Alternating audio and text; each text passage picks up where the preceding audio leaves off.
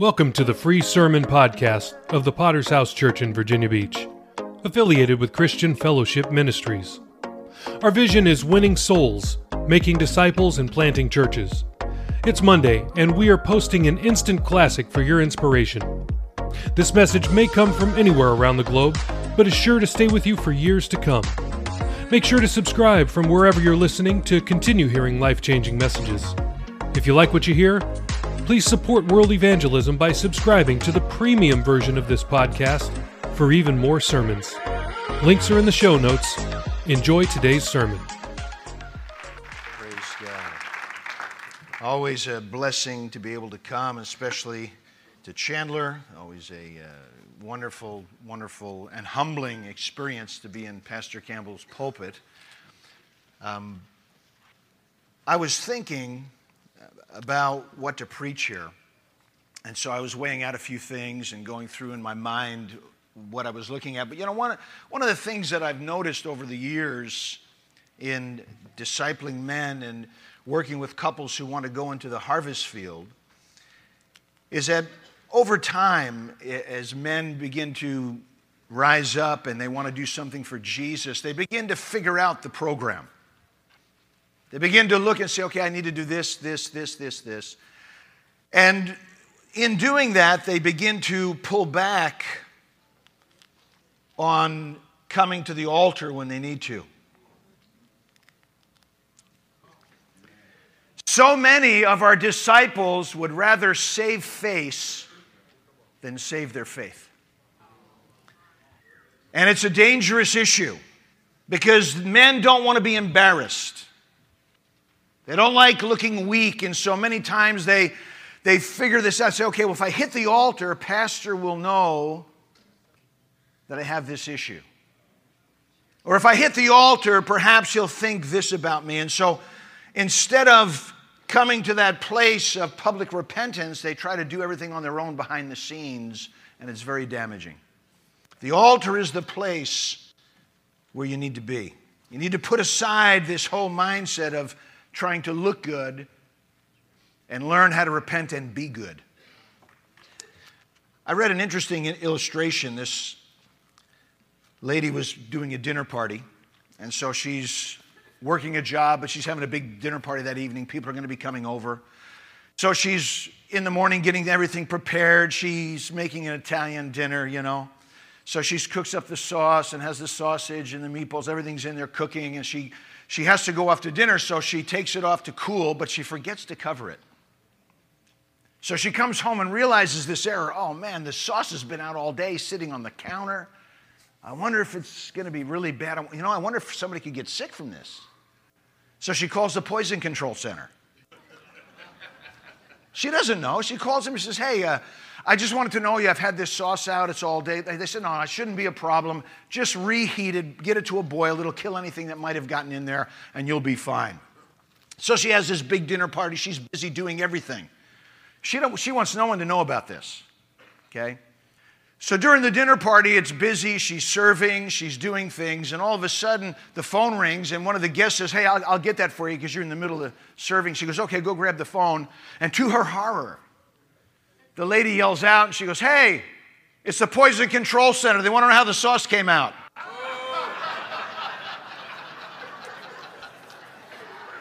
See, that's what happens when you want to save face. It's coming out. Let's read 1 Samuel chapter 15 if you have your Bibles with me. I'm going to start at verse 13, and we'll read from there. It says, then Samuel went to Saul, and Saul said to him, blessed are you of the Lord. I perform the commandment of the Lord.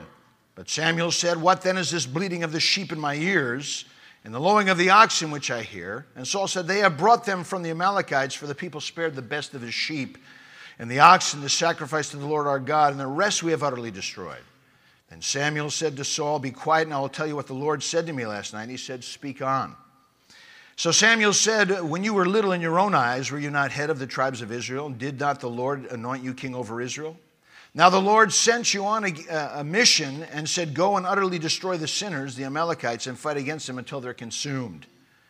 Why then did you not obey the voice of the Lord? Why did you swoop down on the spoil and do evil in the sight of the Lord? And Saul said to Samuel, but I have obeyed the voice of the Lord and gone on the mission on which the Lord sent me and brought back Agag, king of Amalek, and have utterly destroyed the Amalekites. But the people took of the plunder, sheep and oxen, the best of the things which should have been utterly destroyed, to sacrifice to the Lord your God in Gilgal.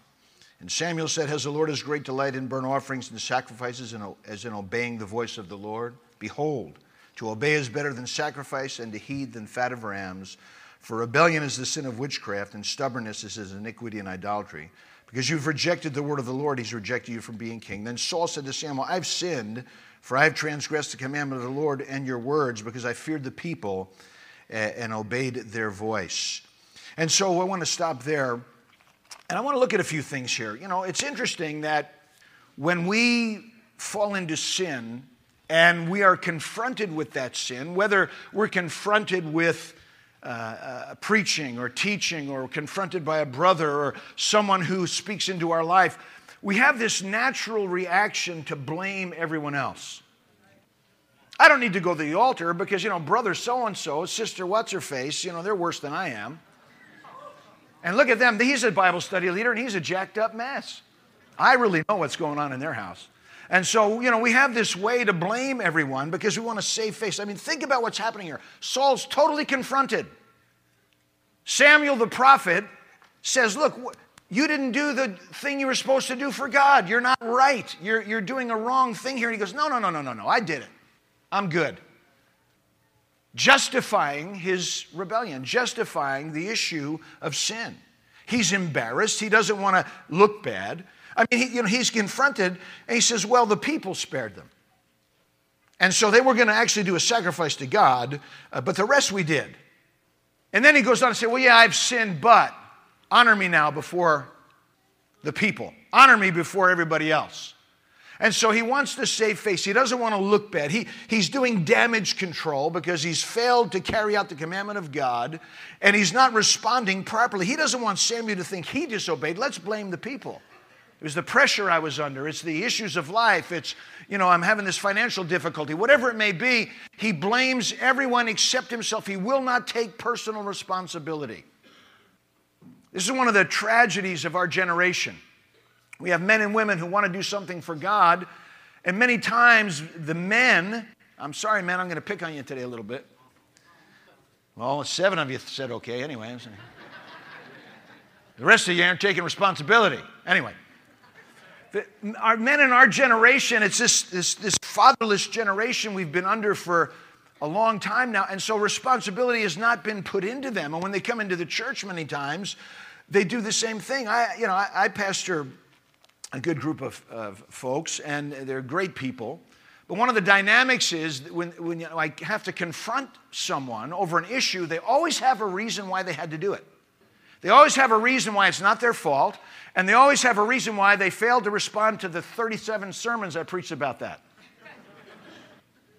It's like it's not in there. It's something that's missing in their spiritual DNA. It hasn't been brought to the surface yet, and they blame others for their failure so they look better, so they don't look so bad.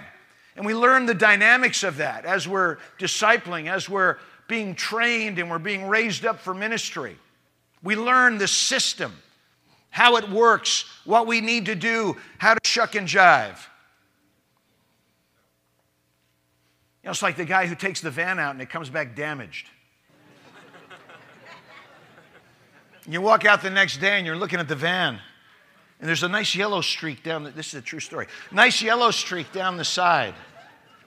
Those poles in the parking lot that are yellow, And you say, well, what happened? I don't know. Well, weren't you driving the van? Yeah. Well, how'd that get there? I don't know. Someone else must have taken it out. I know, I have the keys. Unbelievable. But damage control. Blame others. Someone else must have taken that van out, Pastor. I don't understand how that damage got there. Well, I do. You ran into the pole in the parking lot at the store right before he went to gas the van up. You know, the Circle K, that's the pole that sticks out a little bit like that. He said, you want me to match the paint? I'll send it to the lab, you know. But we have this defense system. We blame others. I mean, this goes all the way back to the garden. We don't want to deal with our sin. We don't want to actually deal with it. I mean, God is confronting Adam. This isn't like, you know, he might be able to lie to the pastor. This is God. He's confronting Adam. He says, who told you were naked? You know what? Did you eat of the tree? Well, let me tell you, the problem is here. That woman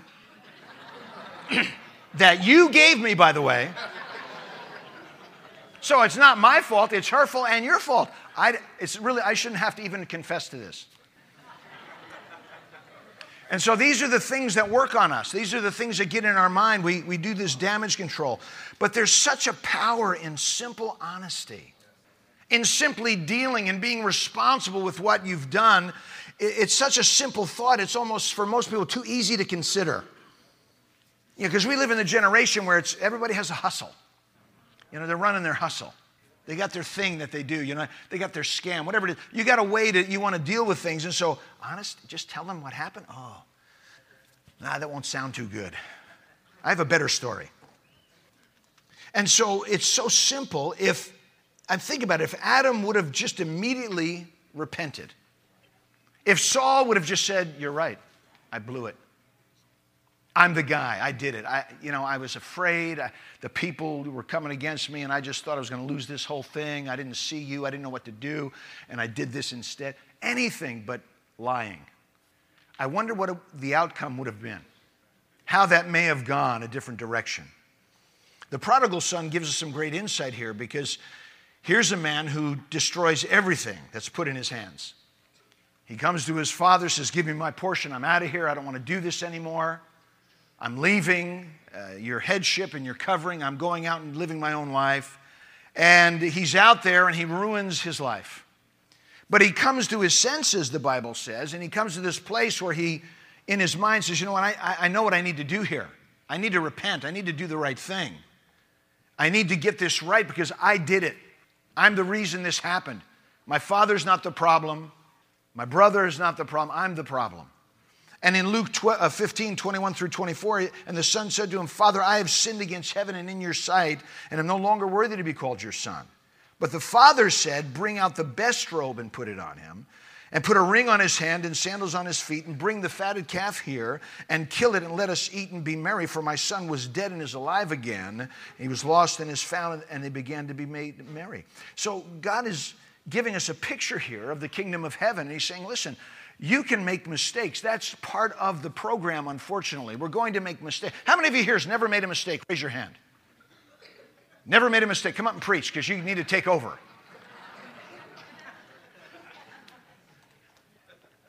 It's amazing how when we make mistakes, we think we're the only possible person that's ever done this wrong. It's just us. No one else has ever done anything wrong. But that's not the case here. This is common to everyone. And here's another simple thought. I mean, this is so simple, but it's so powerful. It's going to change your life. Open your Bibles. Write this down. This is big. This is big. God already knows you sinned. Really? God already knows. I mean, we're acting like somehow we're going to fool him. You hear this sermon. It's the sermon designed for your life. And you sit there. Yeah, they need to go. That guy, he needs to get up there. And you sit there as if somehow you're fooling everyone in God.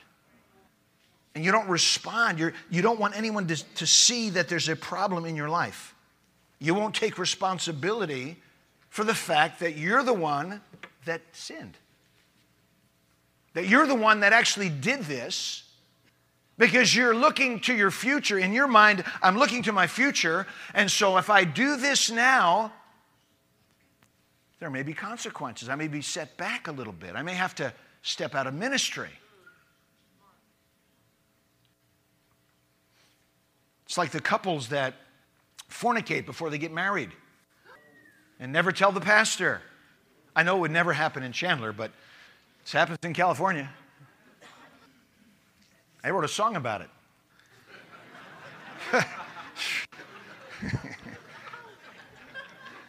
Some of you actually listen to that group. Okay. And it's interesting because they think if we come out now, one, the wedding's postponed. Two, we're going to have to separate for a while till we get things right and see where it works. And three, we won't have the big wedding in the church with all the gifts, the shower's coming in weeks. What shall we do? I know. We'll save face, and we won't tell anyone. But the problem is after they're married down the road, they fall apart.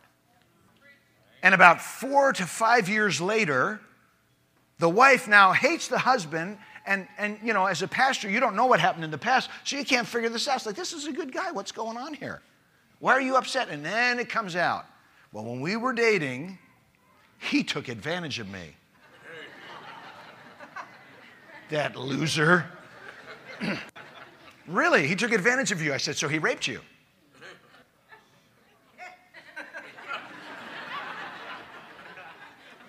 I don't think I want to talk about this anymore. Yeah, of course, because you were as guilty as him. It was no rape. It was consensual. So you both agreed to violate the will of God and the plan of God and violate God and cover it, but now there's a problem. See, this is the dynamic we're looking at here. You may save face today, but down the road, things are coming. Down the road, things arise, and you're going to have to deal with those. And so, do you want that to blow up when you're in ministry out in the field, not under the covering of your mother church in that sense of being in a congregation? You're on your own. You've got to function now. You've got to do the will of God. And how are you going to do that when all these things are caving in on you? So you can save face for the moment. But if you just get it right, God can move. David is an example. Now here's King David, the man after God's own heart. He commits adultery. He's got a problem. He covers it.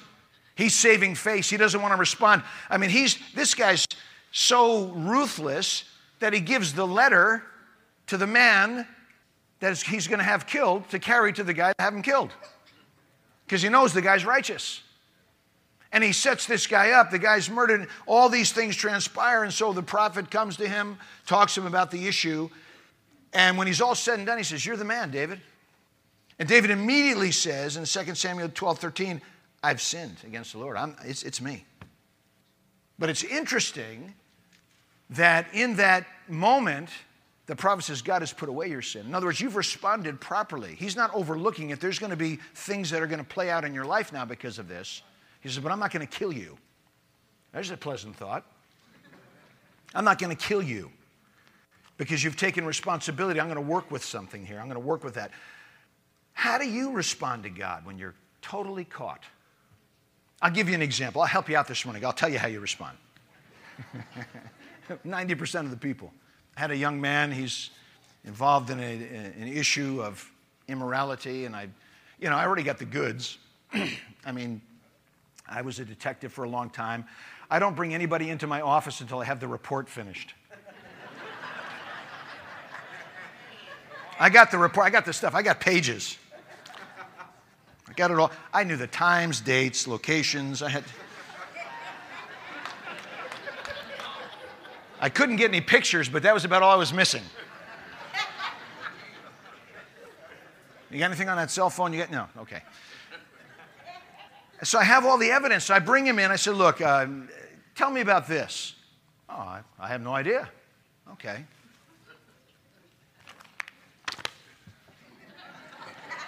Well, what about this? Oh. Well, yeah. Oh, what about this? Yeah. So I'm going to ask you a few more questions. He goes, well, how much do you know? That's the answer. How much do you know, Pat? I'm going to tell you whatever you know, but if you don't know, I'm not telling you anything. So I just pulled out my notepad and I started flipping through pages. I got everything. Oh. Okay, I'll confess. Well, thank you so much. See, that's the problem. And another interesting side note now, one of the things, I'm sure Pastor Campbell would agree, it used to be you'd call people in that are in immorality, and it would be the woman who would confess. Now it's the guy. The women are like,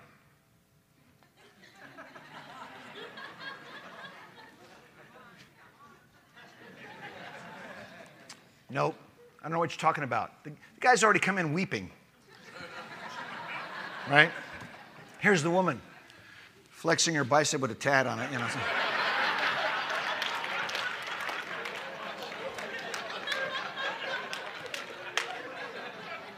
The roles have shifted.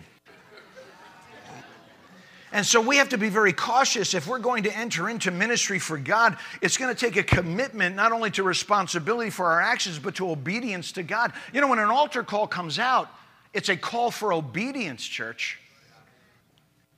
I think many of you miss that. This is a call to obedience. Are you doing this? Then you've got to get it right. And the way to get it right is to obey God and come to the altar, confess and repent. Confess and repent. You want to go on for ministry? I mean, you're going to deal with this in the field. You're going to preach sermon after sermon, and people will be blinking at you. And you already know they're doing it. And so we're not ogres most of the time. We don't run up and say, okay, I know you're doing this. You're doing this. Get to the altar right. There's the altar. Get down there. Right? Pray. We try to bring them around. We try to preach. We try to encourage. We, get them to do the will of God. But many times, they're not responding. All of us have this surface obedience. We come into church. We have this surface obedience. We look good. You come in, you shake the pastor's hand. How you doing this? Oh, pastor, things are going so well. We're doing so good. Oh, praise the Lord. Thank you, Jesus. Hallelujah. We walk away. Shut up. Shut up. Not sitting with you. Right? On the way driving to church, it was a battle. I mean, the husband gets out the pad and puts on his elbows, like a wrestling match in the car. You get to church, you're coming in here, you see the pastor, hey. It's all good. Right? We have this surface obedience. We have the show we put on for everybody else, but the problem is what's underneath there. Because if we're not hitting an altar, if we're not worried about our future with God, if we're not worried about keeping right, how on earth do we expect to go forth and do a work for God? This is not a career. This is a calling. I left my career for a calling. It's much difference in that. And so we need to get a grip on this in our minds that surface obedience doesn't cut it. Here's Saul. He's told to go. 1 Samuel 15:3, go attack Amalek, utterly destroy all they have. Do not spare them, but kill both man and woman, infant and nursing child, oxen, sheep, camel, donkey. In other words, everything's got to go here. And he comes back with all these animals. I've obeyed. At least I went. I obeyed. No, you didn't obey. You say you obeyed, but you didn't. See, are we truly obedient to God? Do we truly respond to the Holy Spirit when convicted? Do we respond and let God open us to what He wants for us by coming to an altar so we can develop in the things of God before we get into the field? Or do we just try to save face? Keep it covered, hoping we can just get, you know what? If I can just get launched out, it'll all come together. No, it won't. Your problems just begin when you get launched out. See, here in the church, under the covering of a pastor that loves you and cares for you and knows you and is trying to help you, and a congregation that is supportive of you, that's going to support you in the future, that loves you as well, this is where you deal with those things and get rid of them. Finish them. Because when you go out there, it's exacerbated. In other words, it just grows and grows. Gets larger and larger. Because you're under assault. And if you don't deal with it, you're giving yourself to it. That's the part we don't like to hear. Romans 6:16, know you not that who you yield yourself servants to obey, his servants you are whom you obey, whether of sin unto death or of obedience to righteousness. So you're going to hold on to that? You want to go represent the kingdom of God, represent your mother church, represent the fellowship while you're not dealing with issues in your own life. No, you're yielding yourself to sin. And sooner or later, it's going to take a toll. Saul was irresponsible and dishonest, but he still wanted to be king.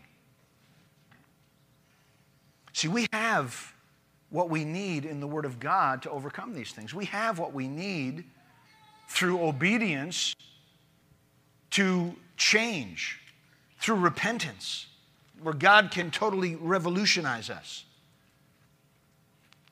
I can't tell you the heartbreak of launching someone out. And in church, they did everything right. But they get out in the field, and after a time of struggling, they totally fall apart. Then you find out what they were actually really doing when they were in the church. It's heartbreaking because they had to look good. It's all about them, how they look. You know, everybody wants to be el guapo, you know? Rico suave. And so that's the problem, because that's not who most of us are. Most of us are like, duh, you know. I don't know. And so we need to get this back on track. We have what we need. We have the weapons of God at our disposal. We have prayer. We have counseling available. All these things are there. But are you availing yourself to that? Or are you just trying to save face and look good?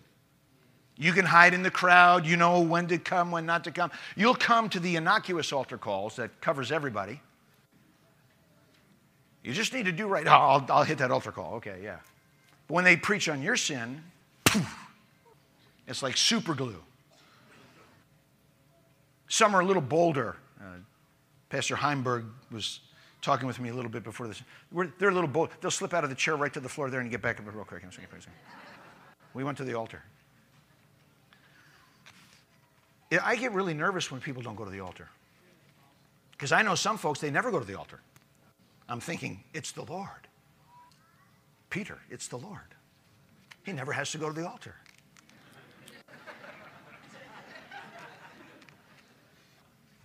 I have to go to the altar. When I go to conference, I can't wait to get to the altar. It's like, God, help my mind. What little is left, I need. Lord, change this attitude about all those people who don't hit the altar. We have to go to the altar. We have to do certain things. I mean, everybody needs this. 2 Corinthians 10:4-6 says, the weapons of our warfare are not carnal, but mighty in God for pulling down strongholds. And so he talks about this. We can fight through when we're obedient, when we do what God calls us, when we hit an altar. But we can't do this just claiming we've done it, claiming we've done right. Because as we get older in God, you know the Word. You know what it says. Many of you have been saved for years. You understand when your pastor preaches a sermon, you already know where he's going. You've been here so long. You know where point 3 is going already. You haven't got there yet. But you're not doing it. You're not responding. Somehow you feel you've done your time and now you don't have to respond. Well, I was looking at the list and all these guys, they've all gone out. I'm next. No, I'm not stopping. Sorry. I'm next. I have to go out now. But that's not what it is. See, you don't set the will of God. God sets the will of God. And if you want to enter into the will of God, you're going to have to respond. You can't just save face all the time. You got to save faith. Your faith is valuable. You need to save that. And that's done through obedience. Rather than saving face, can you come to the altar and say, God, I did this? Can you go to your pastor and say, Pastor, I know this is a problem. Here's what I've done. I need help. Are you still holding the old street attitude? No, I don't want to look weak. You are weak. And that shows how weak you really are. That shows you're just a chavala.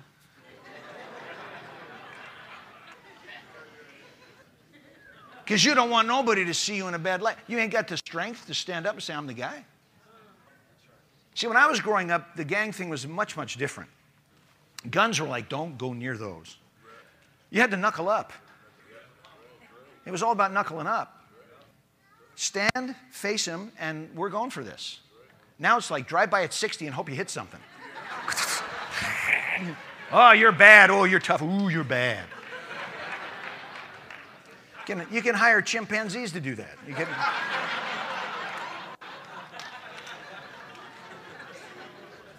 We need to, especially if we're going to do something for God, we need to be men and women. And dear, let me give you a little hint here. If your husband's involved in something, he's not telling the pastor, he's not hitting the altar, you better rat him out. Because when he gets in the field and it doesn't work, he'll blame you anyway. Just a little help there for you this morning. Not trying to upset you, but I just want to help you this morning. You better not tell. If you tell, I'll be mad. Obedience. We got to embrace this. Saul was working hard to show some partial obedience, but on the other end, he's trying to save face and not do what needed to be done. And that's, I think, is the dilemma that many people face today when going into ministry. This is a pioneer rally. We want to have men and women rise up to pioneer, but you're not going to rise up if you're not getting things right. God will not raise you up. Pastor Mitchell says, a long time ago, I learned from him, you can't keep a bad man up, and you can't keep a good man down. It all works itself through. And so we need to understand this. True repentance. True repentance. I think, in my mind, that if Saul would have repented quickly, he might have been given another opportunity to set in place his kingdom. Because Samuel said something interesting. You know, if you would have done right today, God would have established your kingdom forever. But you didn't do that. So your destiny is now lost. Has to be removed now. I can't work with that. And so we need to think this through for a moment. True repentance is the issue here. Not partial obedience, but true repentance. What is it that you're involved with? What is it that's down in here that you're not hitting the altar about because you don't want anybody to know? God already knows. And what's really scary for some of you is your pastor probably already knows too. God's probably already told him. And he's tormented about this issue in your life, and he's praying through, hoping that he's made a mistake in his mind. Maybe that wasn't God. Maybe it's just me. Maybe I'm being too critical. Maybe I'm being too suspicious. But God's already moving, and you need to do something with that. When you show enough faith in God to actually obey and come to an altar, God can help you. But if you're going to refuse, how's God going to work with you? Yes, you may go through the program and learn all the little ins and outs of what you need to do, and perhaps you'll even be launched out someday. But what's going to happen when you're out there? What are you going to do? You're going to save face? Or are you going to save your faith? Because I'd rather make heaven my home. I'd rather go to heaven. I'd rather be right with God and go to heaven. If you got to confess something, confess it. Get it done. Be a man. Be a woman of God. Ladies, you don't know how much your husband's going to depend on you when he's in ministry. My wife has really helped me over the years. Making decisions, I'll be talking out loud and she'll go like, you really think you want to do that? Let me rethink that. My wife's really smart. That's a good, honey, you're really smart. I'm glad I thought of that. Oh, I'm sorry. And so help him now when he's in the disciple process. If you're already in the field and it's falling apart, can you go to your pastor?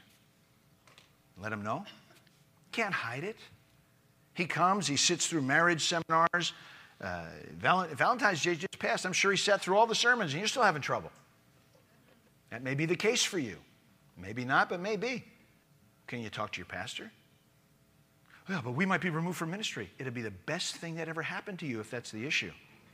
Because you'll be able to come home, get healed up, get on track again, and go do it again and have some success.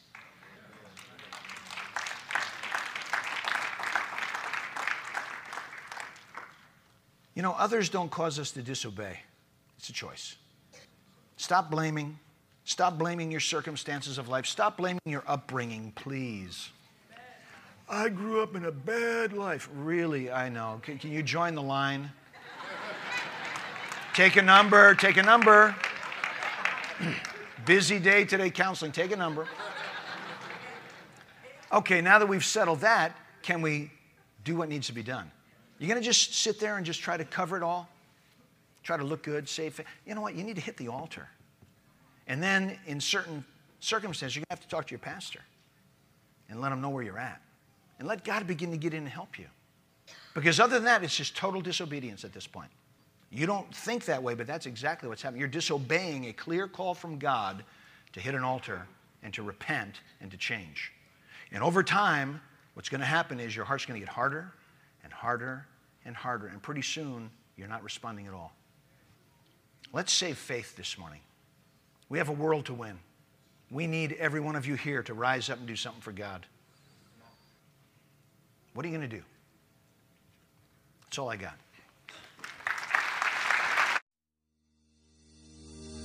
Thanks again for listening to the free version of the VBPH Sermon Podcast, where we post sermons on Mondays, Wednesdays, Fridays, and Sundays. We also have a premium version of this podcast, which posts sermons and interviews every single day of the week. So why would you want to subscribe? I'm glad you asked.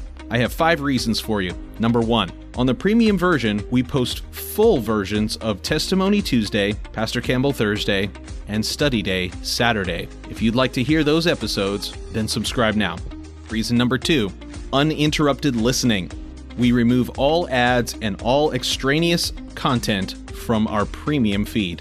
Reason number 3, premium episodes always release 6 hours earlier than the free version. If you're an early bird, it's a great reason to subscribe.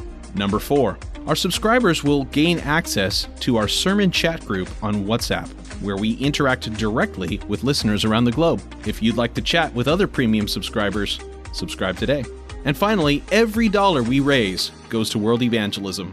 This is the best reason to subscribe, because you are helping us launch churches all around the world. We don't put one dime in our pockets. Everything that we raise from this podcast will go directly to Thursday night of Chandler Conference. So please subscribe today by using the links in the show notes below. Thanks. Thank you so much for listening to the Sermon Podcast of the Virginia Beach Potter's House Church. Were you blessed by today's message? Let us know. Please leave us a rating on Apple Podcast or on Podchaser. We'll be back next time with another life-changing word from heaven. God bless.